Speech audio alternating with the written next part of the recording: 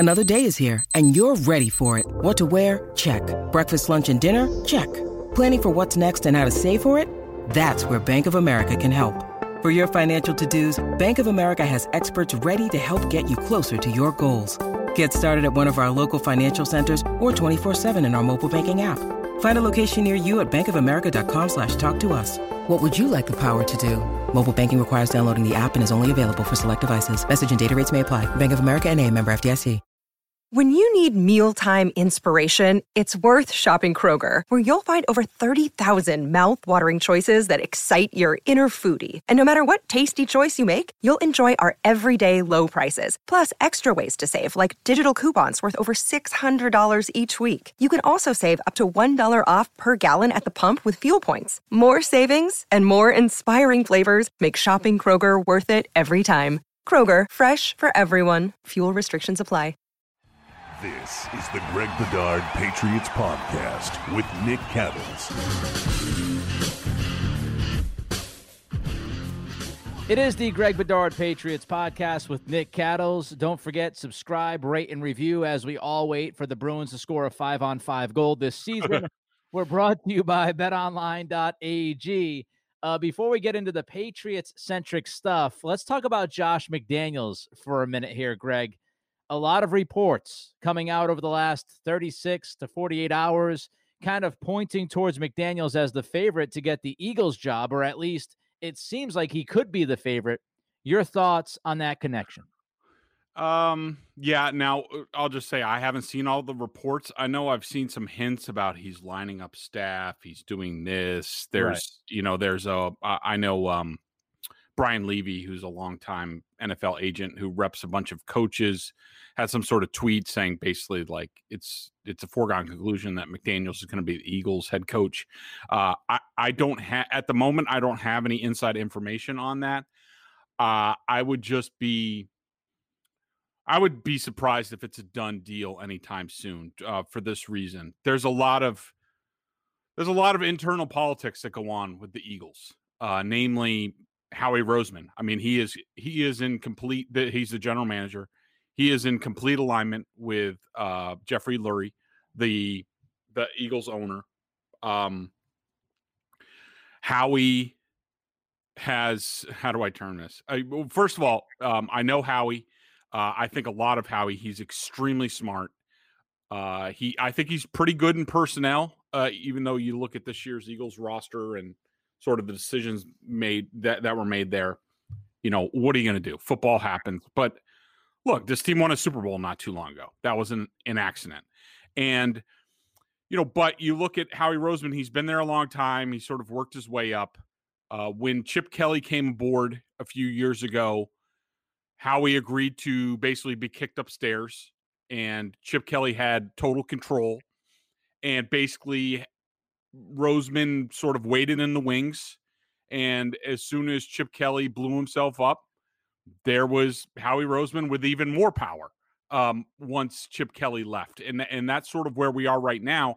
How that aligns with Josh McDaniels and his vision for an NFL team, I don't know for sure in this circumstance, but let's just say in general, McDaniels feels that personnel and the head coach need to be aligned. They need to come, from similar schools. Certainly, he's open to working with different people, and he has been open to that in the past. But look, McDaniels is going to get one more shot at this, and if things start to go sideways in Philly, and they probably will. And that media market is vicious. It might be the most vicious in the NFL. I think it's worse than New York at this point. Yep. I think it's worse than Boston at this point.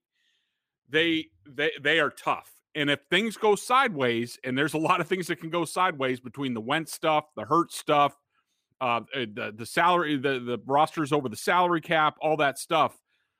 Who do you think is going to get the blame in Philly if things go sideways? I doubt that it's going to be Howie Roseman. It's probably going to be Josh McDaniels. And is that the type of situation that you want for your probably last chance at being a successful NFL head coach, because if he flames out, it's going to be 0 for 2. It's going to be really rough for McDaniels. So I just don't know, and I don't know what their conversations have been. The Eagles are interviewing the Colts offensive lineman, offensive coordinator Nick Sirianni. I think he might have been in Philly because Reich is there, so there might be a connection there. I think it's far from a done deal. Who knows? Could he be there? Sure.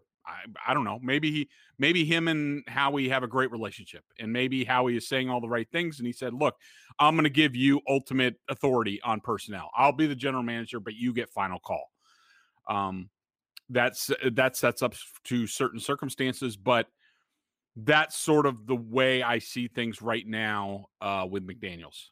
It reeks of desperation to me from McDaniels if he takes this job. It's a good point. It reeks of, I don't think I'm going to have a legitimate shot at getting another gig next year. And this time around, nobody wanted to even interview me, let alone be interested in me enough to have me on the list up towards the top 2 or 3. I think this is one of the worst openings in the NFL. And you can look at maybe Houston with all the chaos right now with Deshaun Watson as being questionable as well. But Philadelphia, you hit some of the things, Greg. They're $50 million in the red.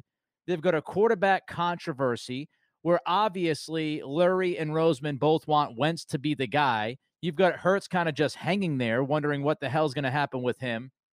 You also have Roseman, who has had a sketchy recent history in the draft, has not done a really good job. I mean, if you listen to some of the Philadelphia radio, it sounds like New England. They selected, Jalen Reagor over Justin Jefferson, and they drafted this guy or that guy instead of this guy or that guy. So the last couple of years hasn't been great for Roseman in the draft. And also, let's not forget why Peterson left the job. Reportedly, Peterson left the job. You've got 2 or 3 options here, right? Peterson either left the job. Troy Aikman came out and said he left the job because Peterson wanted Hurts. Other people in the organization, Roseman, Lurie, wanted Wentz to be the guy because of the money that they were going to pay to Wentz, right? So Peterson was not given the call to pick the quarterback. That's one of the stories. Another story is Peterson wanted to promote within the staff. Yep. And Lurie and Roseman both shot that down. So Peterson didn't have say of the quarterback. Peterson did not have say who was going to be on his staff.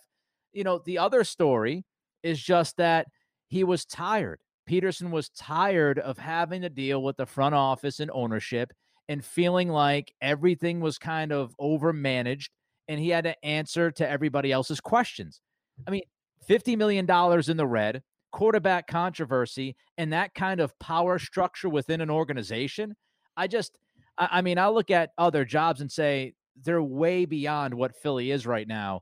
And to me, it's more of McDaniels feels like, man, if I don't take this swing with Philly, I don't know if I'm going to get another swing. Nick, you bring up a couple of excellent points, and this is why I have you on the podcast, because you're wicked smart, and fill in the blanks where I sort of fumble. You're absolutely correct. I mean, that's part of the calculation for McDaniels right now is he's looking at this hiring process. The 2 jobs that he probably would have jumped at, the Chargers and the Jaguars, didn't even talk to him. Yep. Constantly, we are now how many years out from Indianapolis? It's constantly brought up. Denver is constantly brought up. You also have to factor in, look what is coming in New England. You're probably not, despite what was said at the time, I don't exactly think Bill Belichick has opened up his world to you, and what the plan is in terms of quarterback, personnel, wide receivers, tight ends, any of that stuff. All you can do is look at the past 2 years and what has Bill Belichick given you to work with as the offensive coordinator. Really jack crap. I mean, between the wide receivers and the tight ends the past 2 years. How are you assured that it's going to be any better next year? You don't even know who your quarterback is going to be. You probably don't even know what the plan is at quarterback. So then you look at it and you say, all right, if I'm getting no interest right now, how am I assured that I'm going to get any interest a year from now? How is it going to be any better a year from now? And look, people could say this job isn't good or that job isn't good or whatever. But it always comes down to this, because I'm always surprised. Like, when Brian Flores jumped to Miami, I didn't think that was a great opportunity for him. I thought better chances were coming for him. There's only 32 of these jobs in the world. Right. And, it's not every year that you're offered them. That's why, Brian Daboll basically pulling his name out, and I thought he was going to be a strong candidate for Philly. Once the Chargers made their move, which that's the job that Daboll wanted, that's the job most people in the NFL community thought that he was targeted for.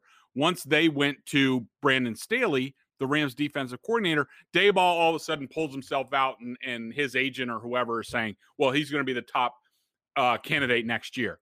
Yeah, well, you don't really know that. Like, what happens if not everything goes right?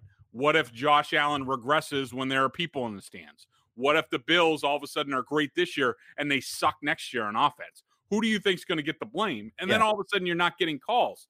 But I think what was your other point on the dynamics, Peterson and the Eagles? You're absolutely correct.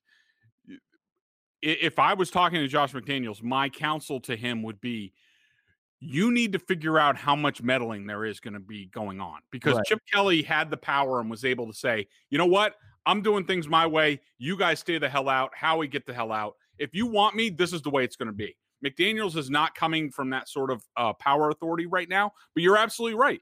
Peterson basically was ready to go, resign, whatever, got fired, whatever, because he was sick of, after every season, Jeffrey Lurie and Howie Roseman come to him and say, all right, well, what's your plan for the offense? Well, we don't like that plan. Like, this goes on every year in Philly, unless you make certain Chip Kelly accommodations. That's going to happen. And how is McDaniels going to react to that? I think it's all extremely valid. It's all part of the calculus that goes on with this Eagles job. And you're right. I don't think it's all, as opposed to, like, say, the Chargers and the Jaguars and other places with, salary cap space and things like that. And also, a stable quarterback situation.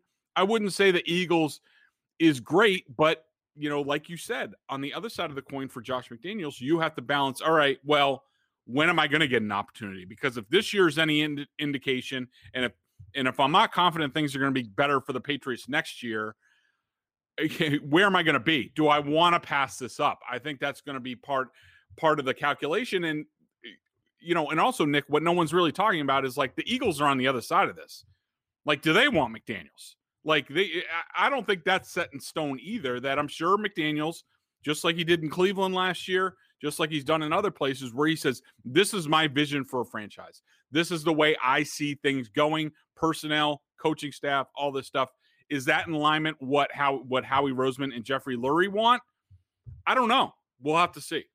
All right, let's jump to what was being talked about a lot yesterday on Boston radio, and this should not be a surprise. I'm not a huge fan of kind of going back to relitigate the Belichick Brady stuff. Yeah. I know that sounds very weird, but I detach myself from it. I do. Like, to me, I've always kind of looked at sports as a very business-like approach in my head. So once a guy leaves, to me, it's okay, what's going to happen next? That's where my head always goes. I know some people love living in the past and they can't get by this whole Brady Belichick thing. Right. I see it more in the rearview mirror. I really do. I think my overall feeling about the relationship was that all relationships in sports end at some point. These two guys were the GOATs within their specific individual categories. It went beyond 20 years. There was some, going back a couple of years ago with Brady kind of being irritated, not being offered the deal, which, by the way, I just look at this and say, I could actually see it from both guys' viewpoints. And I know that's not hot take, super sexy sports radio stuff, but if you're Belichick, I can only, I could totally understand Belichick saying, I'm not going to give a 40-plus-year-old guy a 3-year contract or a 2-year contract. No matter what he's done in the past, you don't pay for past performance. You pay for what you think the player is going to do. Once you start paying for past performance is when you ruin an organization. I could totally understand Belichick saying, yeah, he's been great. And he continues to defy Father Time. But if I give this guy a 2 or 3 year deal and we're getting close to his mid-40s, that's going to be a really tough spot. So, yeah, if it takes us ripping off the Band-Aid, then that's what we're going to do.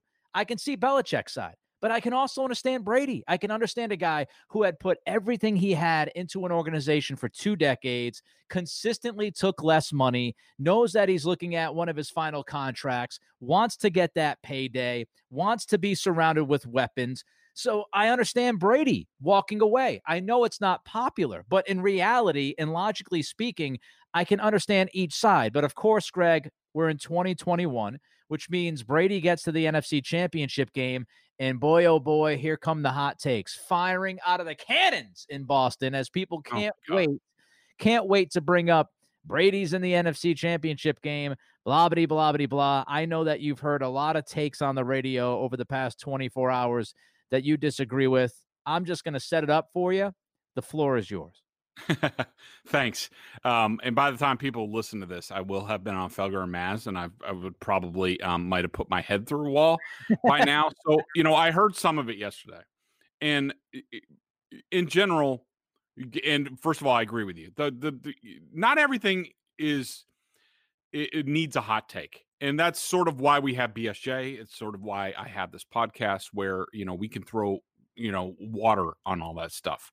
I think most people who have read me and listened to me over the years know in terms of Brady and Belichick, I'm pretty much in the middle.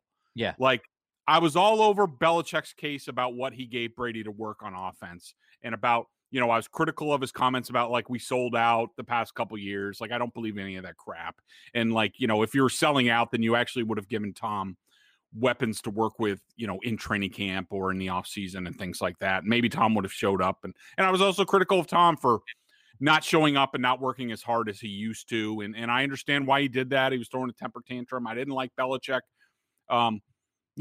fiddling with Guerrero, okay, he's allowed in, now he's not. And like, just making it harder for Brady and Belichick not giving Tom a contract extension after they beat the Falcons in the Super Bowl. Like I thought he should have gotten a 5-year extension right there. He was the MVP. They had won the Super Bowl. What else does the guy have to prove? He just should have gotten a 5-year extension, which would take him through like 2022, 2023. We wouldn't be talking about this. Yep.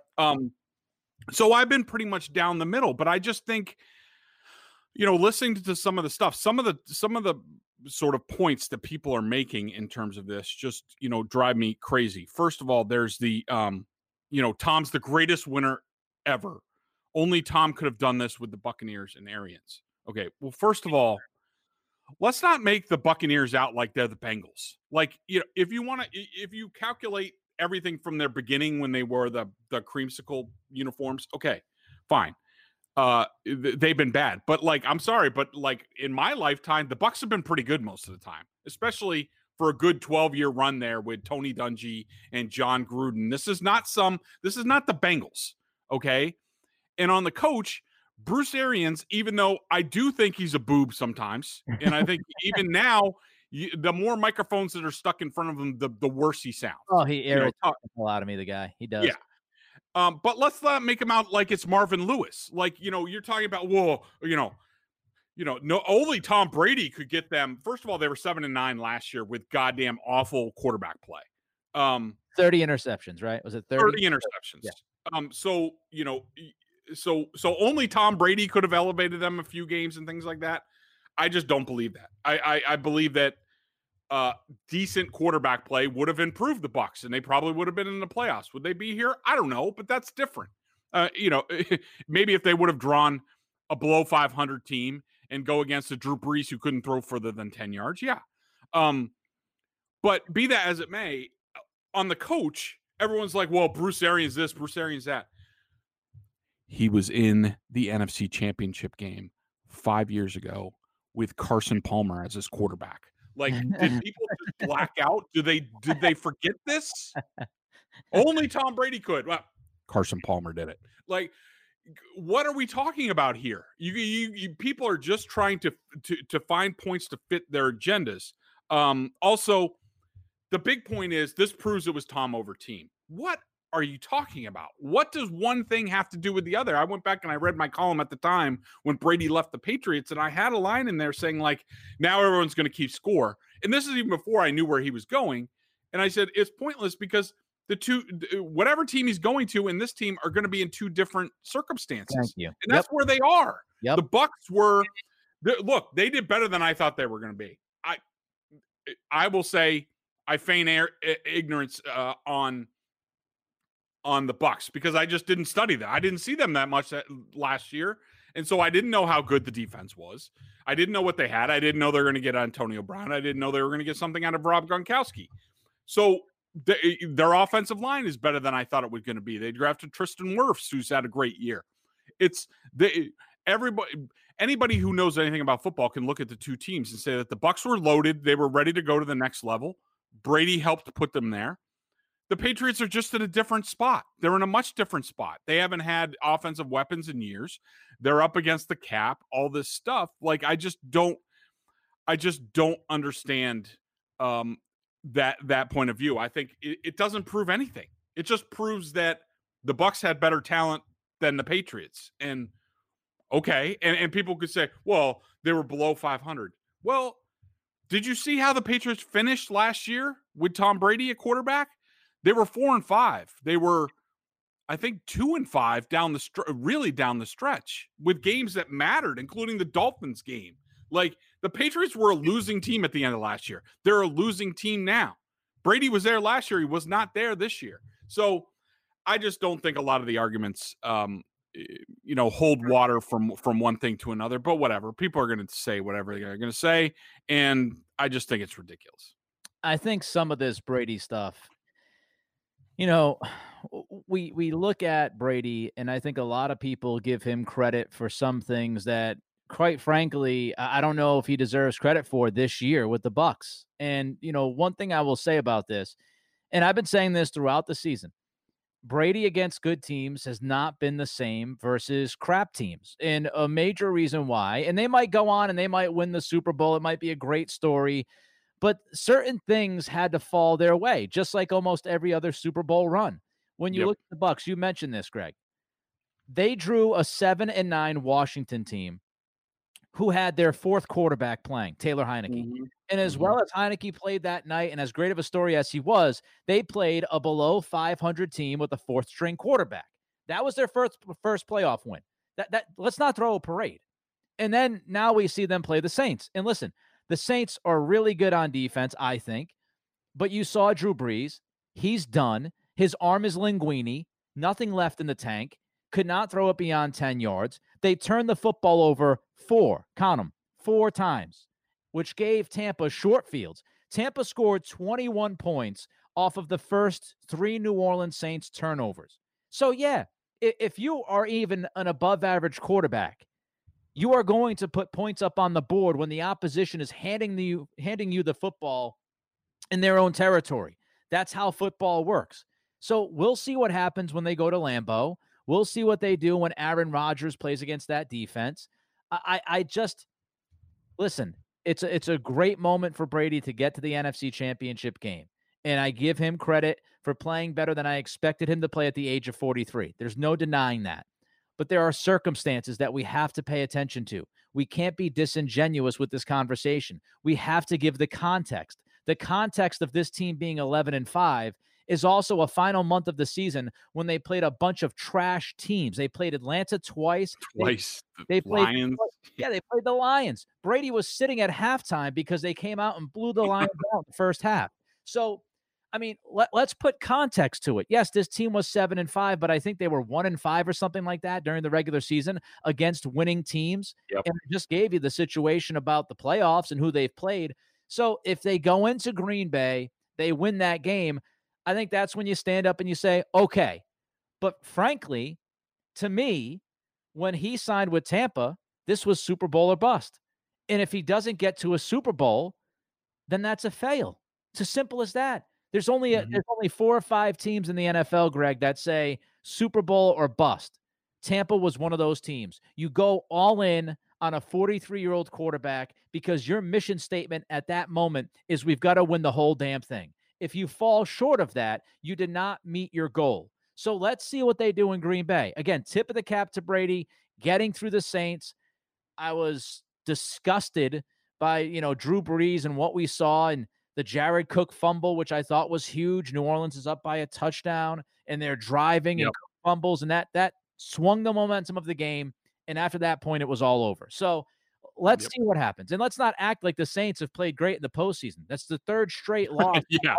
So it was Brady before. You didn't know that, Cattles? I mean, Brady. Again, and people will sit there and say, oh, man, well, you're just, you're dumping on Brady. No, I'm not dumping on Brady. If you watched that game on Sunday and you thought Tom Brady was awesome, we watched different games. I thought Brady was okay. Yes. So we should be talking about, and this is why you mentioned Tampa's defense. They created the 4 turnovers. They gifted Brady awesome field position. Like that's why Tampa put up the points they did. Brady was sitting back in the pocket. Mike Evans didn't. I don't even know if he caught a pass. Right. All three touchdowns came off of turnovers. I think their scoring drives were 3 yards, 40 yards, and 20 yards. Yeah. Brady's the GOAT. Nobody else could have done that, Cattles. I think Evans caught a touchdown, by the way. I just want to correct. Okay. Oh, yeah. But it's just that was the one play 3-yard drive. Great job. It's like Lamar Jackson. I lost my mind yesterday on my show down here in Virginia because, the people last week that were ready to anoint Lamar Jackson off of a single win against Tennessee, whose defense was bad all year long. Everybody wants to go crazy. And as I said last week, I think we talked about it for a minute on this podcast. The Ravens won not because of Lamar Jackson. The Ravens won because they held Derrick Henry to 40 yards rushing. If you do that against Tennessee, you're likely going to win the football game. And then we see Lamar Jackson this last weekend. And again, he was a below average quarterback, which he has been in 3 out of his 4 playoff starts. So we have to give context. These big overarching narratives that become lazy, and some of them are hot takes. It's just not my style. Before we move on here, I did want to ask you about betonline.ag. The lines, of course, coming up this weekend. We got the AFC and the NFC championship games, Greg. Yeah, and also just looking over at our friends at betonline.ag, there are Super Bowl lines, early Super Bowl lines that you can get in on. So we'll talk about that in a second. But look, huge weekend of football. I know where I'm going to be. I'm going to be watching it. I'm going to be betting it. Well, let's see if we can make any, points this weekend. But there's only one place that I go that has me covered, that has you covered. That's betonline.ag. Sign up today for a free account at betonline.ag and use that promo code CLNS50 for your 50% welcome bonus. So looking over the lines, we have the Packers both the home teams are favored by 3. I'm surprised the Chiefs game is not, off. But I guess they want action, and they think Mahomes is going to play. I don't really have a thought on either. I think both those lines are accurate, I would say, right now, and I'm sure on Thursday we'll have more to say. I do think it's interesting that they have, let's see, a Bucs-Bills Super Bowl is pick'em. The Chiefs are favored by 3 over the Bucs. The Packers are favored by 2 over the Bills. And the Chiefs are favored by 2.5 over the Packers in those Super Bowls. Should they happen? Don't sit on the sidelines anymore. Get in on the action. Don't forget to use that promo code CLNS50 to receive a 50% welcome bonus with your first deposit. Bet online, your online sportsbook experts. All right, so quick. I want the biggest takeaway from last weekend for you when you're watching those playoff games. What was the one thing that stood out the most to you, Greg, last weekend? Okay, so the first game was, I'm just going back to it. Rams-Packers. My big takeaway from that game was I'm amazed at how much Rodgers is in the zone right now, and more importantly, he's in the scheme. This is what he had issues with that towards the end of the McCarthy era. I think he had outgrown that scheme. He needed to be challenged. I think LaFleur coming in really helped him. But the first year, Rodgers didn't really buy into it and sort of would do his, he wouldn't throw in rhythm of the offense. I think right now he's in rhythm of the offense, and that makes them very dangerous because you can be as enamored as you want with quarterbacks that make plays outside or off schedule, whether it's Patrick Mahomes or Josh Allen and all this stuff. But really what matters, because there's a reason why these plays are designed that way, how do they happen in the scheme when the play's called? Because how does the defense react? How are you picking them apart? That's what really matters. Like those off-schedule plays are extremely rare, and they don't always work out. So I think that Rodgers right now is in the zone, and it's going to be up to the Bucs to try to figure out how to throw him off, and that's going to be you're going to have to pressure him. Bills Ravens. I thought this was a matchup of two offensive coordinators having terrible games, and it just so happens that that Brian Daboll had the better passing quarterback in this game. Yep. I thought that Daboll came out and basically didn't adjust to the weather conditions and looked to me like an offensive coordinator who's trying to show out to head coaches, to owners looking for a head coach, which often happens. He was way too pass happy in that game. Yep. I do not think he set up Josh Allen for success. I'm not going to rip Josh Allen for the way he played, because I think his offensive coordinator let him down. And I think they've gotten way too pass happy the past couple games, and it could do them in against Kansas City. You have to have balance. I don't care how good you think Josh Allen is. He is not going to win a game like that against Patrick Mahomes. He's just not. So you need to find a way to have balance. He's better with a little bit of play action. He's actually they've forgotten that Josh Allen actually had the most play action snaps this year, and it's part of the reason why he was good. And they kept him confined, and he really worked within the system well, and Daboll set him up. The Ravens, I don't know what Greg Roman was thinking. That, look, basically what happened was he like forgot about the Patriots game, where the Patriots like set the edges and kept them in a phone booth, and they couldn't do anything. And basically the Bills knew with the weather and all that, they basically stacked the line, and they were going to make Lamar Jackson beat them. What he should have done, and I don't understand why he didn't go to this in the second half, because once the Ravens came out, they ran really well in the first drive. Leslie Frazier made an adjustment. He said, all right, screw that. With the weather, they're not going to be able to throw. We're going to stack the line, make them throw over the top. They're not going to be able to beat us. What Greg Roman's counter should have been was, okay, we're going to go shotgun spread, and we're going to spread everybody out, because it keeps them from being able to run and pass blitz, which the Bills were doing a lot of. There aren't that many guys in the box. And when you spread them out, Lamar Jackson can easily identify them and sort of hit who he needs to hit, the weak spot, if there is a pass. But also, it makes it easier in the running game for guys to double team to the second level and things like that. They just refuse to do that. And I thought that Greg Roman had a terrible game, and I think that he's on the chopping block right now. I think they need to look at that. Chiefs Browns, I didn't see a ton of that. I just think, look, the Andy Reid call on fourth down was ballsy. I do not think that he makes it without the Super Bowl title last year. There's no way he makes that call. And that confidence that you get from winning a title and knowing that you've already reached the summit allowed him to do that. And Buccaneers Saints, look, the story of the game was Drew Brees could not throw the ball 10 yards. Yep. He was terrible. They had no other options. I don't know why Sean Payton didn't go to Jameis Winston down 10. There was no change. You could tell on the first couple passes. And I almost tweeted this, but then I didn't, because it'd be like, that take aged well.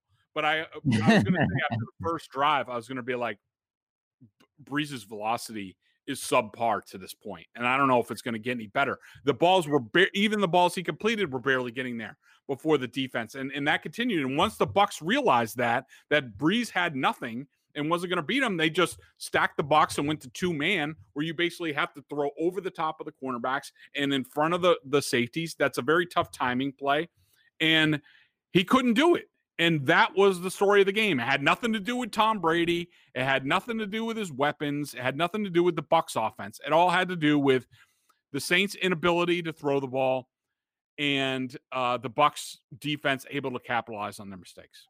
All right, let's jump to the BostonSportsJournal.com member question of the day. 11 cents a day on their annual plan. Check it out. With a membership, you get access to a ton of video analysis that Bedard does on the coach's film, also direct access to him in weekly chats. The question of the week has to do with that call, the fumble through the end zone by Higgins in the Cleveland-Kansas City game. They also missed the helmet-to-helmet hit from Sorensen. Your thoughts on the call, your thoughts on the rule? Yeah, I don't have a problem with the rule. It's been a rule forever. It's not changing. So I hate it. I every year we get this. Oh, it's the dumbest rule in sport. Well, no, you know what the rule is, and I don't think there's an equal way to sort of legislate that rule. And so whatever, the rule is the rule. Hold on, I'll give you an idea on the rule. How about if the team fumbles and it goes through the end zone? How about the team retains possession, but they got to go back to the 20? How about if you fumble it, you don't get the ball where you fumbled it at, you push the offense back 20 yards. I hate the idea of rewarding the defense because the offense screwed up or something happened, especially when it's a helmet-to-helmet hit. If you fumble the ball at the half-yard line, the offense keeps it. If you fumble the ball through the end zone, the offense loses the ball. That makes no sense to me on any level. And by the way, when the defense, if you're going to award the defense the football, which I hate, but if you're going to do that, why in the hell do they get it all the way pushed out to the 20? Why don't you say, all right, it goes to the 1 yard line where the guy fumbled? Like, none of that rule makes sense. And for the people that say don't fumble, why can't we say both? Yes, Higgins should not reach out the football and fumble it. That's on him. That's on the Browns, blah, blah, blah. But also we can say the rule sucks. Both things can be true. Take care of the football, but the NFL should change that rule because it makes no logical sense when you look at how every other fumble in the game is handled. Makes no sense to me. So if you want to punish the fumble, push him back to the 20. Don't give him it at the 1 if you want to do that. But how you give the football to the opposition, it drives me nuts. Sorry. Yeah, I mean, look, I'm open to looking at the rule, but just, in the offseason and things like that. But in terms of people complaining about the rule at the time, like, everybody knows the rule. Like, once you get in the season, everybody knows the rules. You got to go by the rules. But I'm open to looking for it, and I'm fine with that. Like, I would even say, push him back. If you fumble into the end zone or whatever, then the offense retains the ball, but they got to go back to the 50 or something. I don't know. So I'm open to looking at it. But the helmet to helmet hit, yes, when you slow it down and you look at it, was it helmet to helmet? Yes. Should it have been called? Maybe. But the way I look at it, and I don't know if this is correct, this is just me, but the way the rule is written, they almost write intent or the ability to avoid the helmet to helmet contact. Like where they say, when you helmet to helmet contact, or you lowered to initiate contact. Like, I don't think that Sorensen lowered his helmet to initiate contact. I think he lowered his helmet to keep him out of the end zone, and that it just helmet to helmet happened. Like it wasn't, and he couldn't avoid it. Like he dove in front of the goal line. His helmet happened to be there. I think intent is written into the rule. Intent, or also the chance to avoid helmet to helmet contact. I don't think either was in play there, so I was okay with a non-call. I thought he led with his head. I thought it was a penalty, and I also I understand once the season starts, they're not going to change the rule on the fly, but we can still bitch about the rule because I think it sucks. It's a terrible rule. The Greg Bedard Patriots podcast with Nick Cattles, episode 38 in the book. Subscribe, rate, and review. We'll be back later on in the weekend. Don't forget, we're always brought to you by betonline.ag. Until then, we'll talk later in the week. Be good, be safe, be healthy. He's Greg Bedard. I'm Nick Cattles.